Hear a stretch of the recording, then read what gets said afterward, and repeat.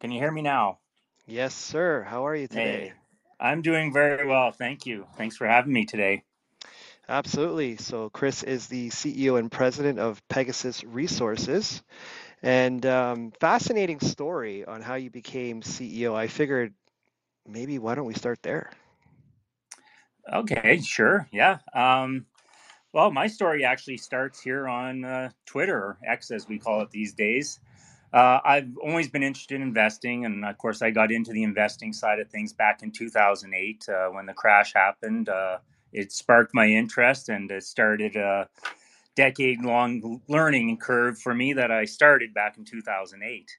In 2018, I decided I wanted to get a little more involved in the community, and I started a Twitter account here. And that Twitter account, I then over the years built a network of people, friends, people I followed, people that followed me. I just built up that network, and eventually we started investing in Pegasus Resources back in 2019. And through my network and, of course, all the people involved, I ended up moving into the CEO position over that period of time. So it's been quite the journey for me from 2008 as just a guy out there working in the oil patch to here we are in 2023, and I'm a CEO of a very exciting uranium story. Yeah, I think that's quite a great story. I was telling my wife this morning, actually, when we were talking about our day, and I was like, he's got a really cool story, and um, what would you say is what did you get out of Twitter other than a position in CEO? I mean, from an educational standpoint, did you learn a lot about uranium? I learned a lot about investing, not just uranium, but a lot about investing. If you use Twitter right, it's a great tool. I mean, you can meet people, you can learn things, you can share things. So, used right, Twitter is a great tool, and honestly, it's been a huge resource for me personally over the years. As far as what I've learned from uranium off Twitter, I tend to do a lot of my research myself, and I like to find the information out myself. But Twitter is great for just keeping track of what's going on with trends and what's hot and all that stuff. So, and fresh news. I mean, Twitter is great for fresh news. So, Yeah. I use it all the time for its purposes. I do find Twitter is very good for uranium market sentiment, and but there's a few good handles on there that put some pretty up to date news, and especially if you follow the spot price, which leads me to my next point. When I was doing some due diligence on the company and listening to some of your previous interviews, it seems like you're pretty good at predicting the spot price of uranium. Because 3 months ago, you mentioned, by 2024, we probably would see 80 bucks a pound, and we're already there.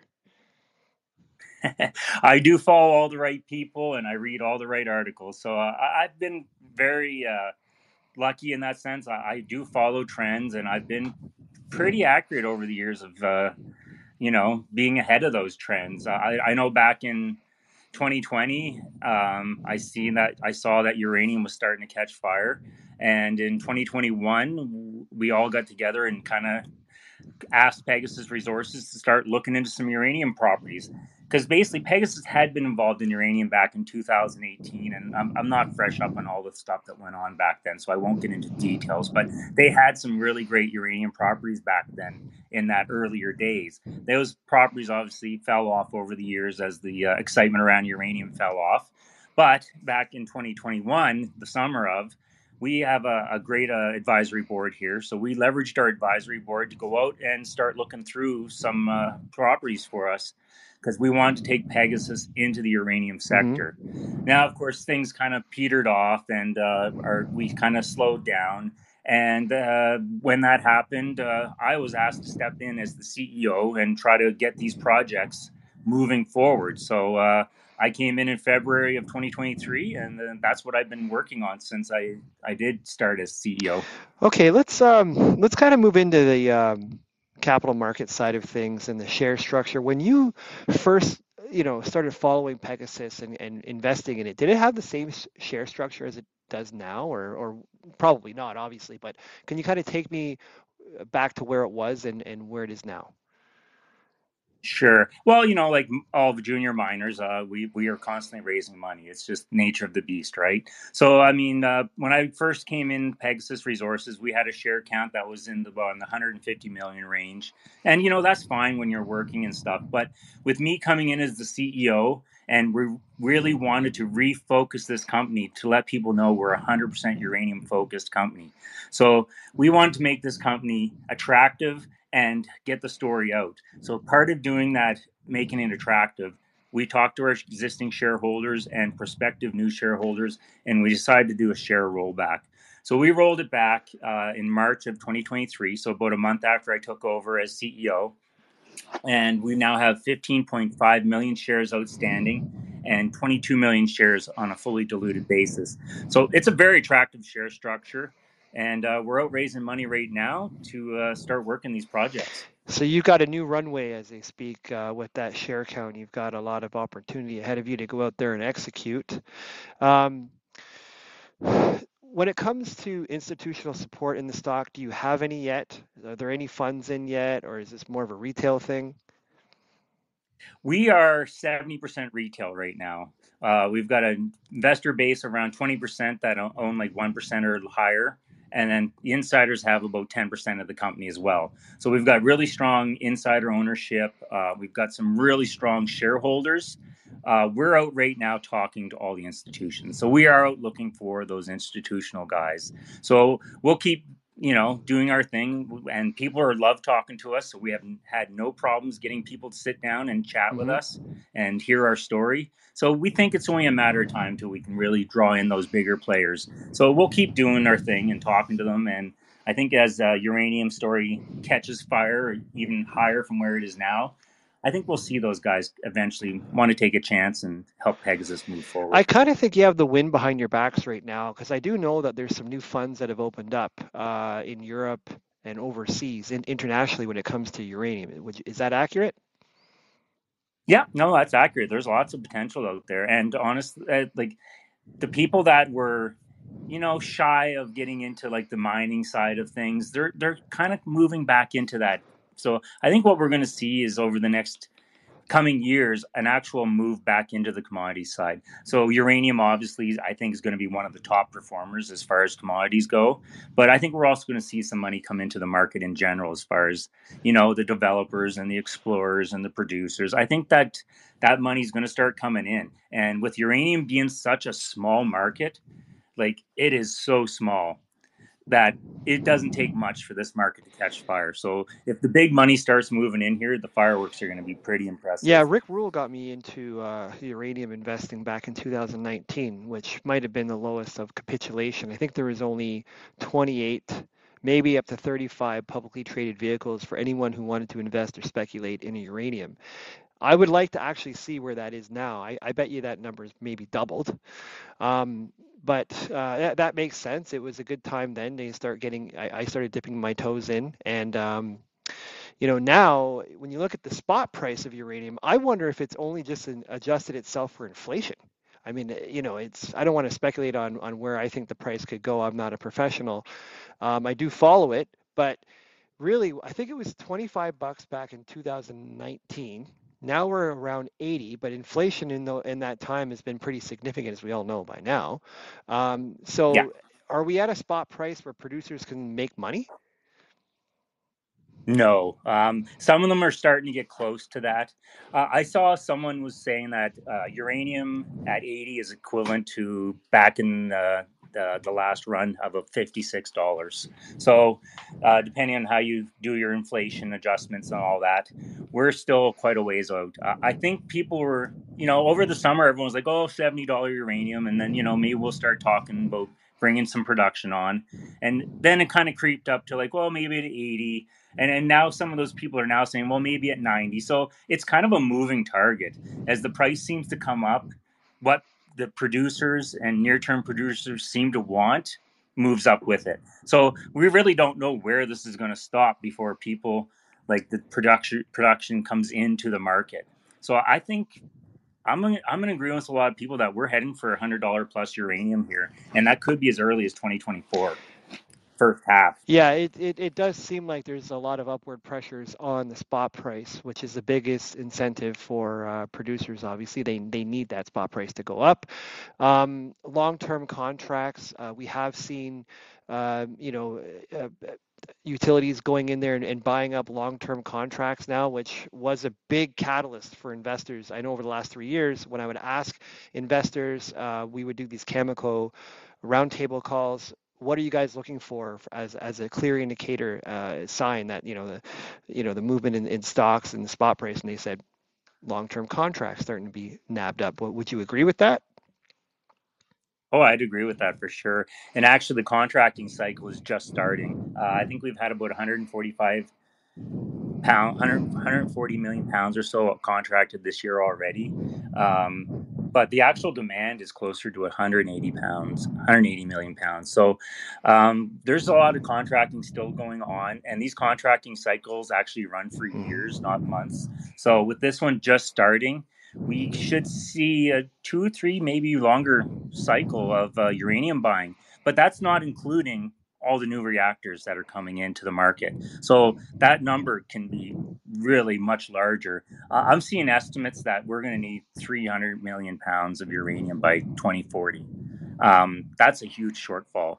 Like, we need to find billions of pounds of uranium if that's the case, like Mhm. billions, to fill in that gap over the years. So there's lots of room for uranium to prices to go up. We need to find more of it, and we need to get the more processing moved back to North America on top of Yep. that. So Chris Timmons is the CEO and president of Pegasus Resources. He's joining us live on X Space, and I just want people to know I did turn off the comment section. Sorry, I'm on a 72-hour fast right now, so I'm a little bit foggy. Sorry, but I turned off the comments. And if you have any questions, please just DM me, and I'll filter them through. As long as they're kind of on par with where the conversation's going, we'll get those asked later on. Why don't we move into Pegasus and its projects? Obviously, you've picked a great location to go and try to find uranium. Do you want to sort of highlight the projects? Maybe start with like save the best for last, if you don't mind. Okay, we can do that for sure. So we have 5 uranium projects in total. 4 of them are located in the Athabasca Basin, and the other one's in Utah. So what we have in the basin is we've got our Walston and Bentley, which are on the southeast side. Both those properties have not really seen any exploration. So they're very early days projects, and they need all the basic first pass work done. So there's something that we'll focus on later on. But our main focus right now is going to be on obviously our Pine Channel property, and then our Mozzie Lake properties for the Athabasca Basin, and then of course we're doing work down in Utah. So with the Pine Channel property, that's the one that we have that is drill ready. So we have a drill permit for Pine Channel right now, and we want to get out there and start drilling it in Q1. So we're aiming for February 2024 to start drilling up there in Pine Channel. The Pine Channel property is actually a great property.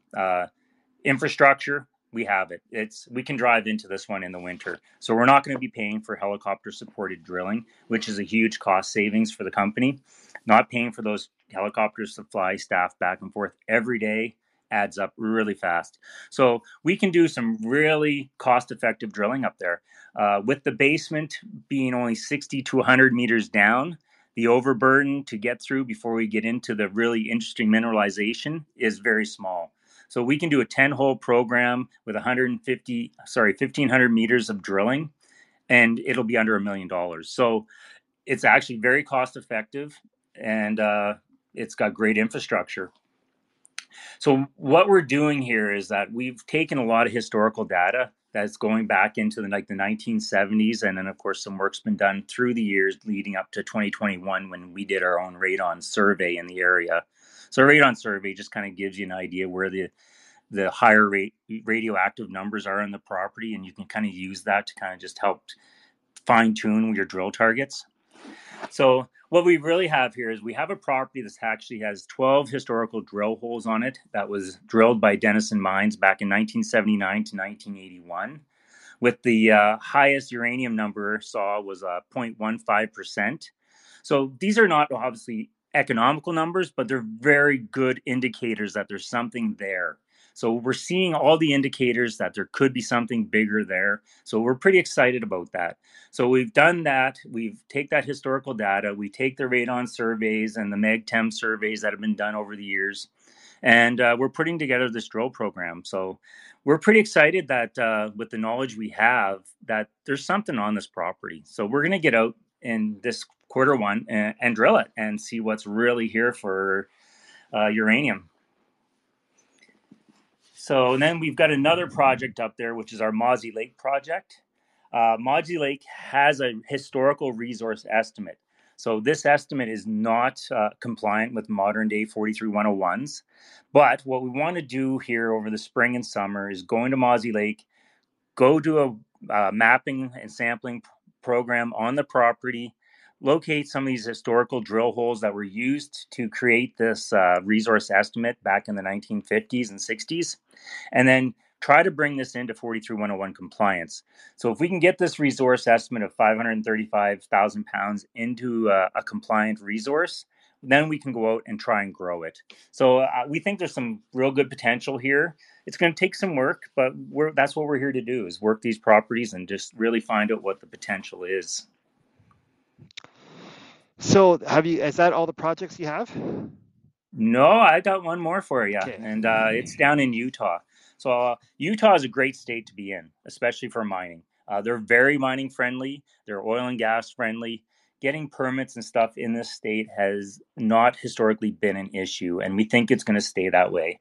So what we're doing down here at Energy Sands is we have a project with 36 claims.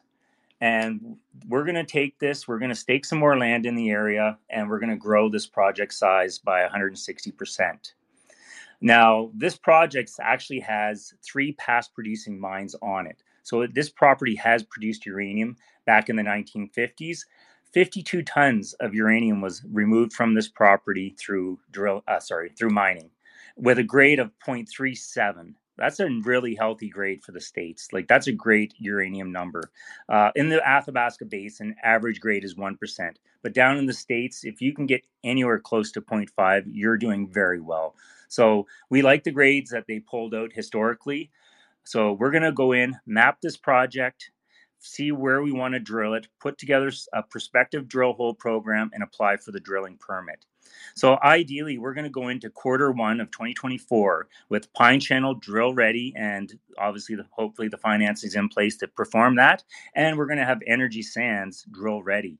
So in the perfect world, we could be drilling Pine Channel this winter and Energy Sands in the summer. So there's not many juniors out there that can say they have 2 prospective drill programs for 2024. So we think it's a very exciting time for Pegasus investors in general, as well as the industry in gen too, with the way uranium prices are going. All right. So, out of all of those projects, which one tickles your fancy the most? It's like asking me to pick your favorite kid, and you get a boy and a girl. Pine Channel is great property, but it's completely different than what we're doing in the States, right? Because, in the Athabasca Basin, you can find those 20% grades. So Pine Channel has some really upside explosive grade potential. But then you look at Energy Sands, and it almost looks like a sure thing just because of all the historical mining that was done on the property. And one thing I forgot to mention about our Energy Sands project, Western Uranium and Vanadium is our neighbor. They're like 2 miles away from us. They have 4.4 million pounds of uranium on that property just to the north of us, to the north and northeast. Their closest one to us is just a little over a mile and a half, 2 miles away, and it has 2.24 million pounds, and that's just to the east of our project. So we're a long trend of all their deposits, and like I said, we've had historical mining on it. So to ask me to pick which one is my favorite, it's pretty hard story. I couldn't do it. I think I just want to hug and hold them both. When it comes to allocating funds for these projects, if I was looking at a pie chart, where would the funds be going?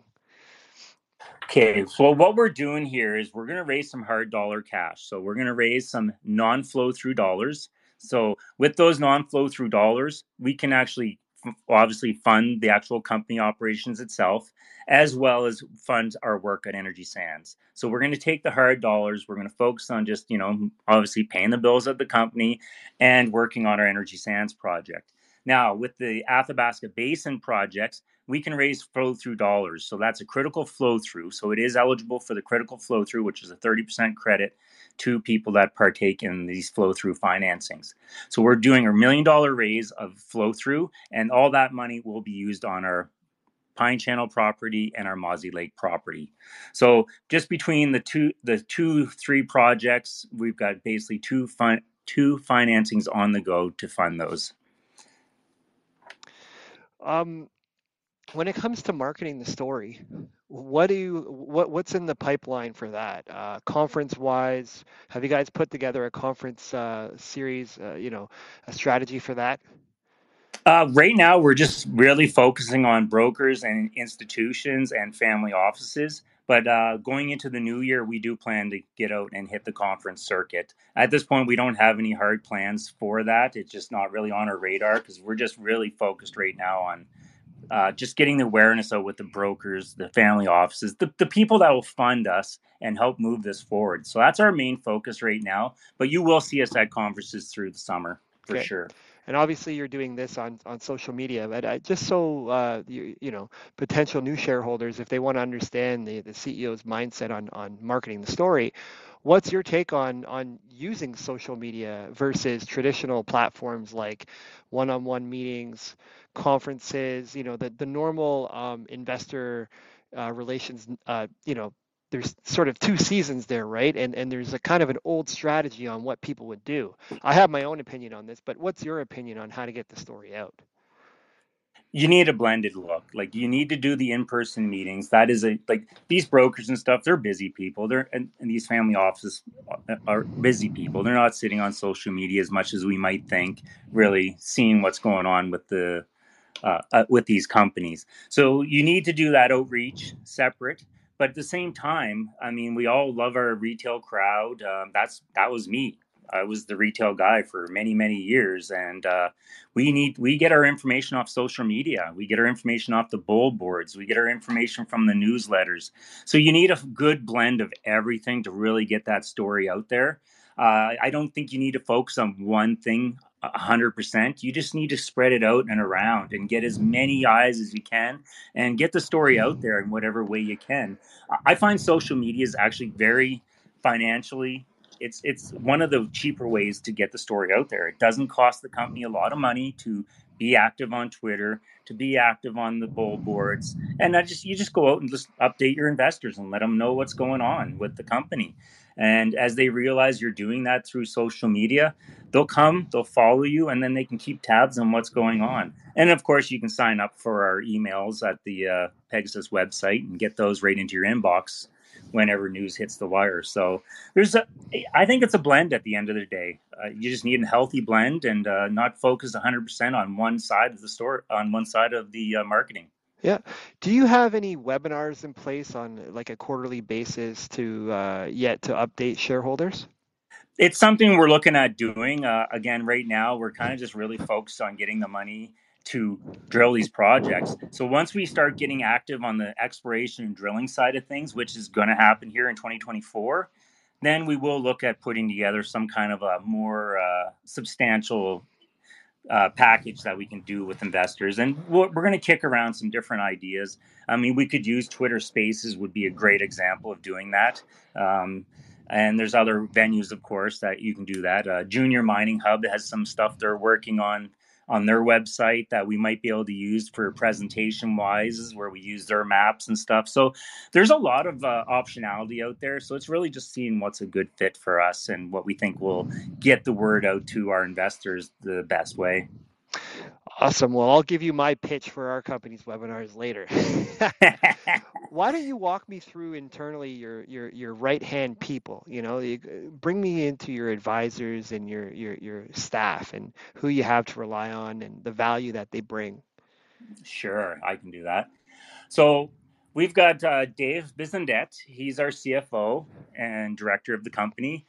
Dave's 20 years plus in the management and in the exchanges. So Dave keeps the accountants happy and the exchange happy. And while I'm out here, spreading the good word and talking to everybody, Dave makes sure that the back end of the office is heading in the right direction and the exchanges are all happy with us and the bookkeepers are all happy with us.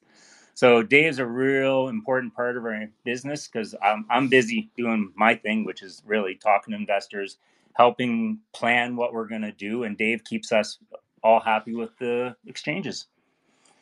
And then we've got Lauren McCarthy and Noah Hamlavi, and they help us with outreach, and they each have their own little sets of skills that we can lean on. Noah's great because he's a mining enthusiast. He thinks it's fun to go read financials and 43101 reports. So, it's a nice guy to have around and bounce ideas off. And then our advisory board's made up of Jody Giroux and Doug McFall. I'm not sure if everyone's familiar, but Jody's actually a pretty well-known guy. He's got a consulting firm that's DG Consulting, and they do all the geology work for Pegasus Resources as well as Patriot Metals. So we've got a great resource here in Jody, just from his knowledge in general, but also his consulting firm, which is a very well-known geology firm here in Canada. So, and of course, they're tied with Patriot Metals, which is one of the best lithium deposits I think we'll ever find in Canada at this point. And then our Doug is another one. He's 30 years in the junior markets, specifically in junior mining. There's not much Doug hasn't seen or not on top of. Doug stays up to date with all the goings on as far as regulatory goes and just the general goings on inside the industry itself. So we've got a really strong team behind me. With this team, I can pretty much find all the information I need to make the right decisions for this company. And I come from the oil and gas industry. I spent 20 years in oil and gas, and I was involved in things like project planning and management of crews, like the whole 9 yards of anything to do with just getting work done on an oil and gas project. So I'm taking all my skills that I learned in oil and gas as far as job planning and all that stuff, and I'm applying it to what we're doing here at Pegasus Resources. So overall, I think we've got a well-rounded team with the knowledge and the skills needed to move these projects forward. Okay, should we open it up to the Twitter X universe and questions? I did see some stuff come in. Also going to give a shout out to Triangle Investor. I did listen to part of his interview with you earlier when I was doing some of my due diligence, and I thought it was a good one. So shout out to Triangle. He's a great guy. Yeah, do you want to take some questions now? Happily, yeah. All right, hold on a second here. Okay, so not in any specific order, but I did get one here. Okay, so what is Chris's salary? People love to know what you're making. Yeah, I do get that question from time to time. For sure. You want to tackle that one? Yeah. No, that's fine. It's all there in public information. My salary is $10,000 a month, but I haven't been pulling salary since I came on. We did a small raise through the summer, and we took that raise and we put it into the company. So we put it into our projects. We put it into things that make value for investors. So the whole board's been not pulling money out of this company personally since we've come on. So we really just been putting the money into the ground. So I may have a $10,000 salary, but I haven't been seeing it. We've been putting the money into the ground because that's what's important to us. We want this projects to move forward. And so that's our focus. And of course, eventually I'd like to get paid. But until that day, I just want Pegasus to be a success. Yeah, that's a great answer, man, honestly. And I'll just follow up with my own question. Have you participated in any raises yourself? Yes, like I said, I've been a shareholder in Pegasus since around 2019, 2020. So I've been buying shares as high as 8 cents, which now, of course, with the rollback puts me at around 80, 90 cents. I've been buying shares as high as. So I now have 500,000 shares, and fully diluted, I'm just around 1 million shares. So with options and warrants, I'm around 1 million shares. I've been actively buying open market, and I've participated in our last financing and will participate in our upcoming financing. Okay, yeah. So there was another question that was asking how many shares you own and what percentage. So quick math, you said you're around 1 million. There's 25 million out. Well, how 22 many are million. 22 22 million? How, million fully diluted. okay. Yeah. Okay. So on a non-fully diluted basis, we are about 9 to 10% of the company is owned by insiders, or sorry, management, not insiders. So Okay. management holds about 10% of the company. And I'm sure you have some friends and family in there. Oh yeah, we've got friends and family in there. Like really, like I said, if you count the other 20, so we're 70% retail, 30% friends, family, insiders, and large shareholders, and with only 15.5 million shares out. So it's a fairly tight float. So uh, we think there's great upside potential. Okay. So Donald is asking what your biggest learning curve has been since you've taken on the role of CEO um, of a uranium company. That's a great question.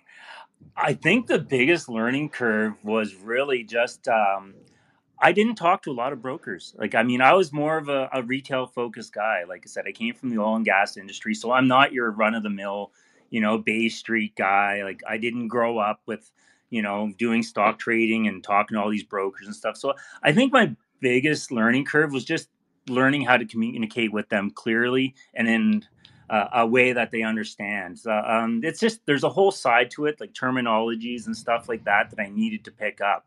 But Mm-hmm. I've been an entrepreneurial spirit since the day I started working. I've always tried to aim towards one day running my own company or owning my own business, and I was successful. I landed here at Pegasus Resources as the CEO, so I guess that dream did come true for me. But I think the biggest learning curve is just really communicating clearly with the bigger brokers and family offices. And I think I'm coming along quite well, according to what they say to me as far as feedback goes. So Charles is asking, it's kind of a difficult question to ask, but he wants to know sort of what, in your opinion, validates any of these projects that would be investable for someone. Well, let's go with Pine Channel. What validates Pine Channel for me is the historical works. Denison obviously saw some value there to be up there drilling these projects, doing all the basic groundwork just to get ready for a drill program. Like none of that was cheap work even back then. So I think for Pine Channel, the historical information really is indicated that there's a potential for some high grade uranium there. So that's what we think validates that project. Mozzie Lake obviously is got a historical resource estimate. If we can bring that into compliance, that's a huge validation for Pegasus to have a compliant resource estimate. It might only be 500,000 pounds, but it's something we could grow off of in the future. At least it has the potential to be a larger deposit with some work. And then as far as like the Energy Sands project go, again, great neighbors. They have uranium on their projects. We're a long trend of that same deposits. And we know that there was mining done on the property. So really, we have a property that's a past producing property. We just need to go in there and see what's there as far as size for uranium. But there should be some uranium there just based off all the indicators. And so we think the projects validate themselves basically through the historical data. And it's going to be our job to go out there and do the work and really bring that data into the modern day compliance. Okay, thanks for that answer. So Corey's asking for your opinion on the liquidity of the stock and how you feel about it. Yeah, liquidity. Well, look, we got a really tight float here. As soon as you start getting like 15 million shares outstanding, you're not going to see a lot of liquidity. It's just the nature of it. There's just the shares are in tight hands. You're going to have some shares popping out here and there as people's changes their mind or their feelings or take some profits or whatever the case may be. Liquidity is something that's going to grow over time. Now, if you go back and look at Pegasus Resources through the summer, our average daily trading volume was 8,000, and that's pretty low. But Mm-hmm. again, we were rolled back and we weren't seeing a lot of action through the summer. No one was. And of course, liquidity in general across the whole exchange is way down, Yeah. way down. So what we'll see here with Pegasus Resources, like I said, we're at 8,000 average daily trading volume back through the summer. We're now over 40,000. So I mean that's a really big improvement as far as like it's a multiple of like 4 or 5% of growth in liquidity for the daily trading shares. Now, of course, as we do raises that'll help add to the liquidity as the share count grows. So we're kind of at the early days, so we don't expect to see a lot of liquidity. But that also means you're going to have a very volatile share price. So as a very small lot of shares can move the stock price up, or it could move the stock price down. So we're going to look volatile to a lot of investors right now just because of that low share count. But as we raise some money and more investors come into the project, that liquidity will get higher and higher as time goes on. It's just how the markets work. So I don't worry too much about liquidity at this point because really we don't expect to have much. We just don't have a lot of shares on the market to be traded. Yeah, that's something that you want to tackle moving forward. Um, what's the valuation of the company right now? And did you say you have an open financing? Yeah. So we're currently, our market cap is 2.5 million. And we have a financing open where we're looking to raise $640,000 of non-flow through and $1 million of flow through. So that $1 million of flow through will be spent all in the Athabasca Basin, and that should be all spent by summer because Right. we'll work Pine Channel and we'll work Mozzie Lake. Okay. And what incentives are in that financing for if anyone wants to come in? What's the price? So the hard dollar raise is at 16 cents, and that gets you a 2-year full warrant at 20 cents. And then for the flow through, we're doing the flow through at 20 cents, a 2-year full warrant at 28 cents. So it's a very attractive financing. We priced it that way because we know the markets are not the most receptive to much of anything right now. So we price this thing to be attractive to investors because at the end of the day, we just need to get out there and work these properties and the value will arrive, I think, because there's just great properties. And if we can work these properties, there's value there for investors. So we just want to get out there and work. Yeah. Is that a non-brokered private placement or are That's you non-brokered. That's right. Yeah. okay? And when did you announce that financing? November 10th. Okay. If anyone wants to reach out to you directly, where can they do that? You can email me at ctimmons29 at gmail.com, which is also you can also email me at chris at pegasusresources.com, and you can always reach out to me with my cell phone or through Twitter if you want. Yeah. So Piercy is asking, in regards to experience, who's got the most experience on your board? And yeah, well, pretty much that's the question. Yeah. Okay. Well, it really depends on what do you count as experience. As far as like project planning and stuff, I've got over 20 years experience doing that. As far as Dave goes, he's over 20 years experience in the capital markets. So whether that's from managing the books or doing the exchange compliances to just general board work and decision making.